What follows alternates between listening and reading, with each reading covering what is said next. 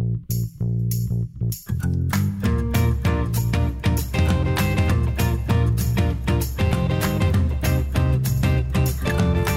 to the Mornings with Sue and Andy podcast for Monday, July 25th. We begin with a look at the Pope's visit to the province, which began Sunday with his arrival in Edmonton.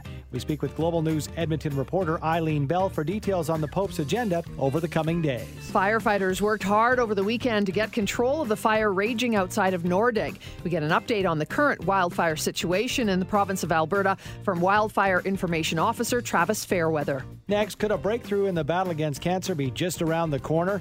We discuss the details of a promising new drug trial from Dr. Ted Jablonski, our on-call family physician. And finally, it's another edition of Motivational Monday, a chance to get you motivated today and beyond. This time out, we speak with Lou Diamond, professional speaker, podcaster, and author of the new book, Speak Easy, Connect with Every Conversation. Pope Francis touched down in Edmonton yesterday with details on how the Pontiff spent the first day in the provincial capital. We're joined this morning by Global News Edmonton anchor Eileen Bell. Good morning to you, Eileen. Thanks for being with us. My pleasure. Can you break down how the Pope spent his first day yesterday in Canada? Once he got through the ceremony here, he spent it fairly quietly. He had a 10-hour and 20-minute plane ride from Rome to Edmonton direct on a special Alitalia flight that's an A330. It's a wide-bodied craft that not only carrying the Pope, but carrying about 75 international media and about 35 Vatican officials. And when they got to the Edmonton International Airport, they came by a special hangar, and it was kind of cool. The plane had the Canadian and the Vatican flags on it, and they obviously didn't put them on in flight, so they must have flown across the ocean that way. But when the Pope landed, he is at 85 and in poor health and with bad knees. He is in a wheelchair now and will most likely only be seen in either his wheelchair or a Pope Mobile, which will be making its debut today. He was ambulifted from the plane down to the ground, put in a car there, and then driven over to the hangar and came in his wheelchair. And it was kind of interesting because when we got there were 3 very ornate chairs at the front of the room, and about 10 minutes before the Pope arrived, they took the middle one away, thinking he'd be in his wheelchair, and they wheeled him in, and he said, "No, I want a regular chair." So they brought the chair back out and helped him into the chair, and he had the Governor General on one side, the Prime Minister on the other side, and various delegations came through and had a chance to meet the Pope. It was very interesting to see the Indigenous delegations stop and visit with the Governor General for a few minutes before moving on to the Pope, and then spend even more time with the Pope. So nobody going through the line seemed to be rushed. The clergy that went through at the end, just as part of the welcoming party, went through rather quickly, but I think they were spending the rest of the day with him. He motorcaded into Edmonton and went to St. Joseph's Seminary, which is part of the Catholic Archdiocese compound in South Edmonton, and he stayed there for the day just to rest up and get ready for these busy days he has ahead. Well, let's talk about the busy days, starting with today. What's on the agenda today, Eileen? Well, today he's got a couple of events. We're on as I said, the media bus right now, heading out to Maskwacis, which is south of which is south of Wetaskiwin. And it is an area where one of the largest residential schools in Canada was. This will be the first time we will actually be hearing the Pope speak, and that'll start around 10:15 this morning. He will be making what's expected to be an apology to the First Nations people, the Indigenous people, because of the Catholic behaviors and the operation of many of the residential schools across the country. Alberta had 25 residential schools. 16 of them were operated by the Catholic Church. And then after Maskwacis, and before he starts his address, he'll be going around the town and seeing various things, including a memorial on the site of where the residential school there was located.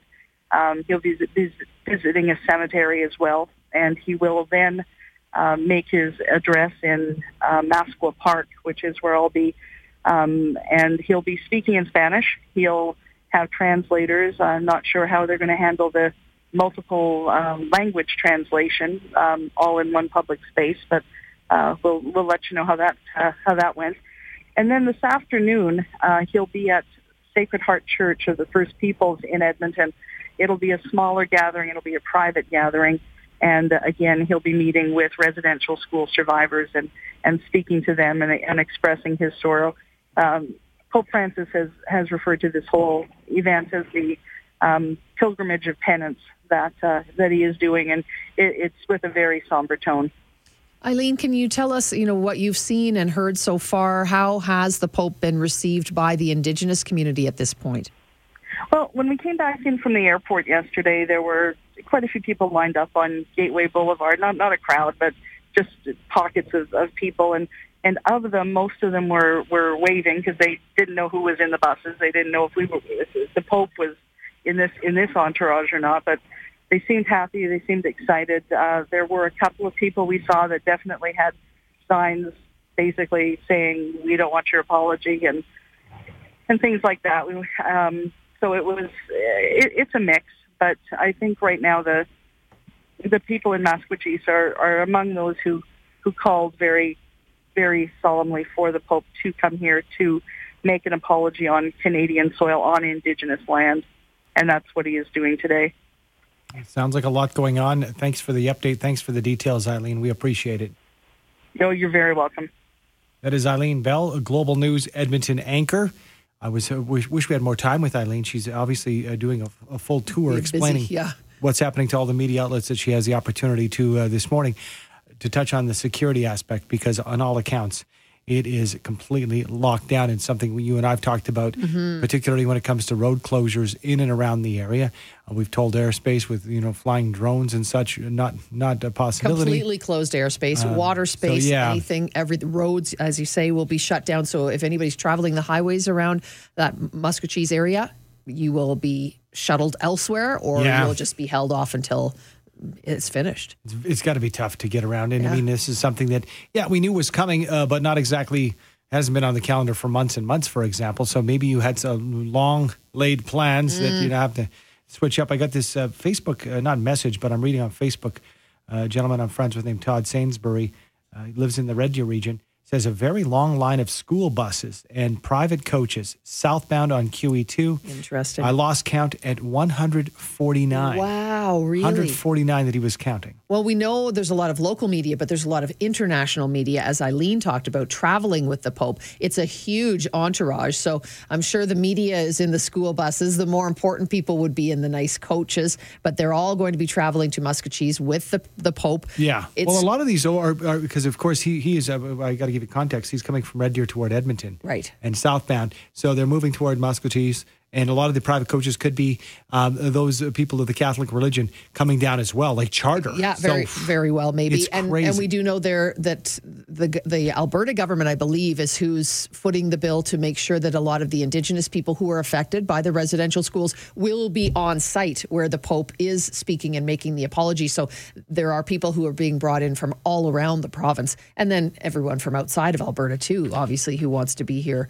and hear his apology as well. Underscoring that, that's a great point, because you have to have these seats saved. Can you imagine?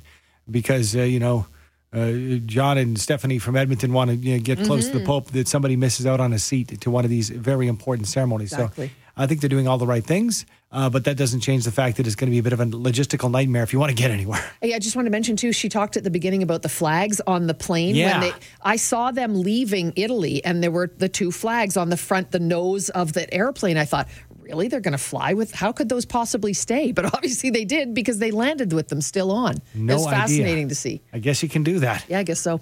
Firefighters have brought the wildfire just outside of Nordegg, Alberta, under control, and the evacuation advisory for the community has now been lifted. With details on the current wildfire situation in the province of Alberta, we're joined this morning by Travis Fairweather, Wildfire Information Officer for Alberta Agriculture, Forestry, and Rural Economic Development. Good morning to you, Travis. Thanks for joining us. Good morning. Thanks for having me. Well, that's really good news, but I'm sure it's not, we're not out of the woods yet. That's a terrible analogy, or you know what I mean. Things continue probably throughout the summer to, just be something we have to watch for, correct? Yeah, absolutely. we were fortunate to get a little downtrend in the weather over the weekend, which helped with a lot of these fires, like you mentioned, the one in Rocky Mountain House, as well as some of the ones up near Fort Chipewyan. But we are expecting some hotter weather this week, and anytime we see that hot and dry conditions, that's certainly prime conditions for wildfires to start. How does this compare, Travis, to the other fires that are currently active in the province or just on the other side of the border? Right now we have about 34 wildfires in the province. Fortunately, only 2 of them are out of control right now. 15 are being held and 17 are under control. And these numbers, they're pretty typical for this time of year. We are a bit lower than our 5-year average. We've had about 680 fires this year, and our 5-year average is about 800. So we are a little bit lower, but a lot of that has to do with the rain we were seeing kind of in May and June there. Yeah, so the early rain did help because, it seems the last couple of years we've had smoke that we've had to deal with here in Calgary because of the fires that are burning out there. So did that rain really, really helped at the beginning of the season? Do we suspect that will continue right through the summer, though? It's always difficult to say. That it definitely helped in the spring, but like I mentioned, we're starting to see some of that hot, dry weather, and that's definitely bringing up that wildfire hazard. In your line of work, obviously we're at the point now where it's active. We're in the thick of things here in the province. But what would you say to people out there who are thinking they can't do a thing? I'm looking for some kind of a safety message when it comes to being out in our woods. Yeah, absolutely. Last year, about 67% of wildfires were caused by human activity. So we always like to remind people anytime you're out in the forest, just use a little extra caution out there, a little common sense, especially when having campfires or using off-highway vehicles. Campfires especially, never leave them unattended. Always make sure they're fully extinguished before leaving your campsite. And we always say you can do that quite easily. Just soak it, stir it, soak it again. Make sure those coals are cool to the touch. And then off-highway vehicles, it doesn't take much. Just stop every once in a while. Make sure there's no debris built up in those hot areas, especially around the engine and the exhaust. Travis, when you say, for example, this fire near Nordegg is under control, what does that actually mean, under control? Obviously, it's not out. Yeah, absolutely. The actual classification right now is being held, which does mean it's not expected to grow beyond pre-established boundaries. And so what that just means is they're not expecting the perimeter of the fire to grow, but there's still going to be smoke. There's still going to be hot areas within the fire. And this is really when the hard work begins. This is when the firefighters have to get in there, boots on the ground, digging deep into the soil, finding all those hot areas. Just really labor-intensive work out there. Can you help us out with any, best area to get information with such a changing situation that we, talk about when wildfires are in the region, as far as maybe I'm traveling out there or if I live in the area? Is there a website or an app that people can really get the most up-to-date info? Yeah, absolutely. People can always check out wildfire.alberta.ca. There's also the Alberta Wildfire app for Android and Apple devices, as well as albertafirebans.ca and the Alberta Firebans app. That'll just show people areas where there might be fire restrictions or fire bans. What if I'm out hiking, Travis, and I spot something and I want to report it immediately? What's the best route for that? Yeah, absolutely. Always call 310-FIRE.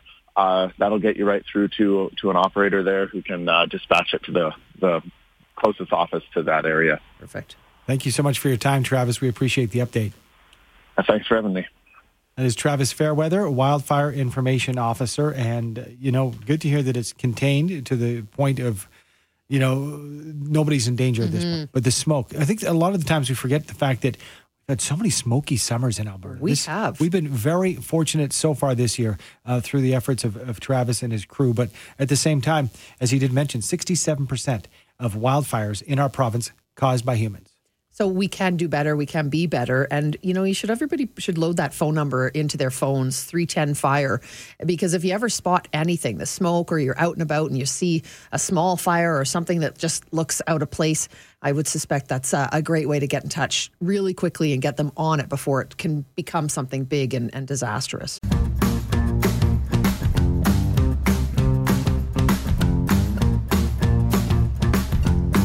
And in a recent study published in the New England Journal of Medicine, researchers found an experimental drug made tumors disappear in the trial participants. To discuss the research and what this could mean in the battle against cancer, we're joined this morning by Dr. Ted Jablonski, our on-call family physician. Good morning, Dr. J. Good morning. What do you get from this study? I mean, it's fascinating. Small study group for sure, but fascinating. Absolutely. This is a future good news story. So it's nice to sometimes have good news stories. Now, it almost seems miraculous. So in this study, there was only 14 patients, so it was a very small study, but all of them, 100% of the patient had complete resolution of their cancer, which is remarkable, and hence why this caught the attention of the news services. Well, this is incredible. I mean, it does sound like the breakthrough, but, having said all that, when we look at where we are now with a study like this, how long, if you can give us kind of a snapshot, does it take for something like this to come to market and have confidence in it and we can really fly with it? So this one actually could come to market very quickly because it's already a drug that's being used. So the oddity here is that this was a drug used for endometrial cancer, so cancer of the lining of the uterus, and it sort of tricks the cancer into not being able to produce a protein that stops our immune system from killing the cancer. So what's experimental about this, typically this is not a chemotherapy, this is an immunotherapy. So it's basically helping our immune system kill the cancer. So it was used in endometrial cancer with some success. They figured, why not try it in a colon cancer, a patient with this very particular genetic. Lo and behold, they get this home run kind of effect off it. And these patients, they are now 2 years out, don't need any chemotherapy, no radiation, no surgery, and it looks like this immunotherapy drug will do it all. So this may lead to the future therapies in a lot of other cancers using this kind of technology or even this particular drug. Where are we, Dr. J, in the battle against cancer? I mean, I know that we've come a long way, but do you believe we'll ever get there and figure it out and be able to fight this horrible disease? Well, the problem is cancer. Cancer is one word, but for 1,000 different conditions. So it's an umbrella term. And that's our problem. We make breakthroughs like this in little breakthroughs all the time. There's things being, happening that are positive all the time, but there's just so many different variations, and each cancer's distinctly different from another cancer. So, will we ever have that one massive breakthrough that covers all cancers? I doubt it. So it'll be much more individualized. I think the therapy or the future of therapies will be very individual, where they'll look at the cancer, look at the individual, and have a very customized therapy for that person. And that might be the breakthrough in cancer, where each person gets their own very, very unique cocktail, which seems to work the best for them because of their genetics, their cancer, etc. But that's pretty futuristic. Yeah. Yeah, incredible. Thanks so much for shedding some light on this, and we'd like to have hope. We like the good news stories you can bring us. Thanks, Dr. J. Absolutely.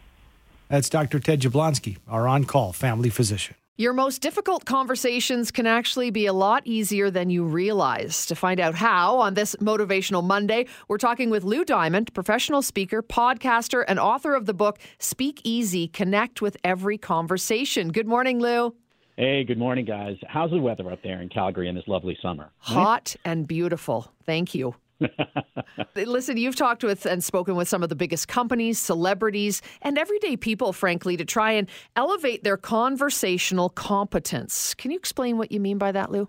I think it's important to understand why we even have conversations in the first place. And at the end of the day, we all know this. Every connection we make begins with a great conversation. Think about any relationship you've had in your personal life and business, even a sales meeting. It all starts with one conversation. And I think what's really interesting is that not every conversation connects. Not every chance we speak with someone is that a good conversation, even a great one. And I thought about it and said, what if it was? What if we actually increased the way we have our conversations, what we need to do, and maybe more importantly, how we need to be, so we can be more competent in our conversations to make the connections we need so that we can connect, engage, and win every single time we have a chance to speak with another individual. Let's back up the train here because, you know what, Lou, it sounds like you meet people and you think they're natural. They can tell stories. They can engage you. You think it's something that they were born with. Are you telling us that we can actually learn that art, so to speak? That is exactly what I'm telling you. And in fact, I'm telling you even more so, it isn't so much how much you speak. I mean, there are lots of people who are great at talking, like the two of you or myself. I host a podcast show and I speak for a living. And that isn't necessarily what makes a great conversationalist. A lot of times it's how we listen. It's the questions we ask. Or maybe more importantly, we know the ingredients we need to bring and how we need to be as we enter that conversation. And that's coachable. So yes, it is something you can work on so that you can become better at connecting and better at engaging with other individuals. Yeah, you know, when you say that, it makes me think I've always kind of believed like having a good conversation is a gift, because I think when you have a conversation with somebody, you can recognize it and think, wow, that was like, they're just really good at sort of drawing me out, asking me questions, and the flow of a conversation, right? So it can be very, very powerful to know how to ask and to receive the answer, and then to ask another question and not make it all about you, right? I'll even add a different layer to that. Not only could you consider a conversation to be a gift, I argue that every conversation we have is a gift. This is a very disconnected world that we're in. You know, we just had 2.5 years of really not being in the same room with a lot of different people. Mm-hmm. And, you know, we had virtual means and telephones and radio programs to connect with people and hear what they had to say. But let's make it clear that those conversations are priceless, because that's the chance that you can have to learn. You give something of yourself and you receive something from the other person you're speaking with. So it is a gift. And we have to, and that's actually one of the key things we need to have, is to have the appreciation, to appreciate that opportunity, that when we have a chance to connect with someone and have that conversation, oh my goodness, that's going to add to our world. It's going to add to their world. That's the way we have to go in. And if we do that, we're already on the path towards starting to connect with another individual, because we're going in with a little bit more openness, as opposed to just maybe the way we think things should be, or maybe be a little bit too talkative, or just take up more of the oxygen in the room, which we don't always want to do. Speaking with Lou Diamond on this Motivational Monday, and going to delve into your book, Speak Easy, Connect with Every Conversation. You've got some great examples of the different types of convos, and you break down some of the finer points. So let's start with, for example, the icebreaker conversation. It is really fun, right? You know, when you think about that first time you have a conversation, it's actually the most difficult thing you have to do, right? So one of the things that I do is I like to think of it, the name Speakeasy is a little bit of a play also on the 100-year-old speakeasies we used to go to, where they served up maybe some interesting mixtures and concoctions and drinks you could have. But instead of drinks, I call them conversational flights. So what if you brought 3 ounces of intentionality, 2 boosts of energy, 1 shot of gumption, a dash of nerve, and most importantly, you garnish with a smile, a welcoming smile. Think about that. If you come in with that type of energy, you want to go meet someone, you want to connect with somebody, and you just start off by telling your face that you're happy to be there, it's already going to get the conversation going, and it won't even matter what you're talking about. So don't worry so much about what you speak about when you come in there. Just think about bringing these ingredients to the table, and that's how you're going to start introducing yourself. I also have something that's called a Team A, which is, tell me about yourself. Practice that. That's something you could work on, a quick little bit about, what you do, what you like, and where you're from. And that'll get things going. How about an uncomfortable conversation? Nobody likes that, but sometimes you just have to have it. You refer to that as the 800-pound gorilla. It's so true, right? That weird feeling, if you would, of when you walk in and you can feel like there's something wrong, an uncomfortable business meeting, or maybe a personal situation that can be weird. Well, here's the reality. Recognize immediately and address that 800-pound gorilla. I like to say it's 3 ounces of tension, 1 shot of lump in your throat, a sprinkle of butterflies, and pair with 4-cup chaser of just deal with it. Deal with it right away. Get it out of the way. And once you do that, you can then start getting to the important matters that are there. Because if you don't address that 800-pound gorilla and you try and dance and walk on eggshells when you're doing it, it's always going to change the mode of where the room is in, and you're probably not going to make the connection you set out to make in that conversation. Another one that's incredibly uncomfortable for the most part is conversations surrounding money, cash conversations. Can you tell us how we approach those? So it's funny you say that you feel it's a real uncomfortable one. I think that's actually part of our problem, is because we always go in thinking, well, how much am I worth? Right? That's the issue about whether how much I should get paid for something, or if you want to sell your services. We feel uncomfortable when we're putting a price tag on what we're bringing to the table. The way I like to share this is it's all about the value. Put the value forward. 3 cups of value, 1 ounce of judgment, a splash of discomfort, and a pinch of shame, and most importantly, sense of worth. If you put that first, And then the price will come for it. Tell all the things you're going to bring to the table, all the things you're going to do, or if it's your job, maybe what were the things you accomplished this past year, this quarter. List all those out. You'll start adding to a really long list that probably shows that you not only you're worth your value, but you're worth more. I love that. Okay, let's wrap with the virtual conversation. It's something we've had a lot more of through the past couple of years and likely isn't going away completely in the near future. So how best do we do that? I call it the Boom Boom Zoom Room, mostly because it's a fun-sounding name.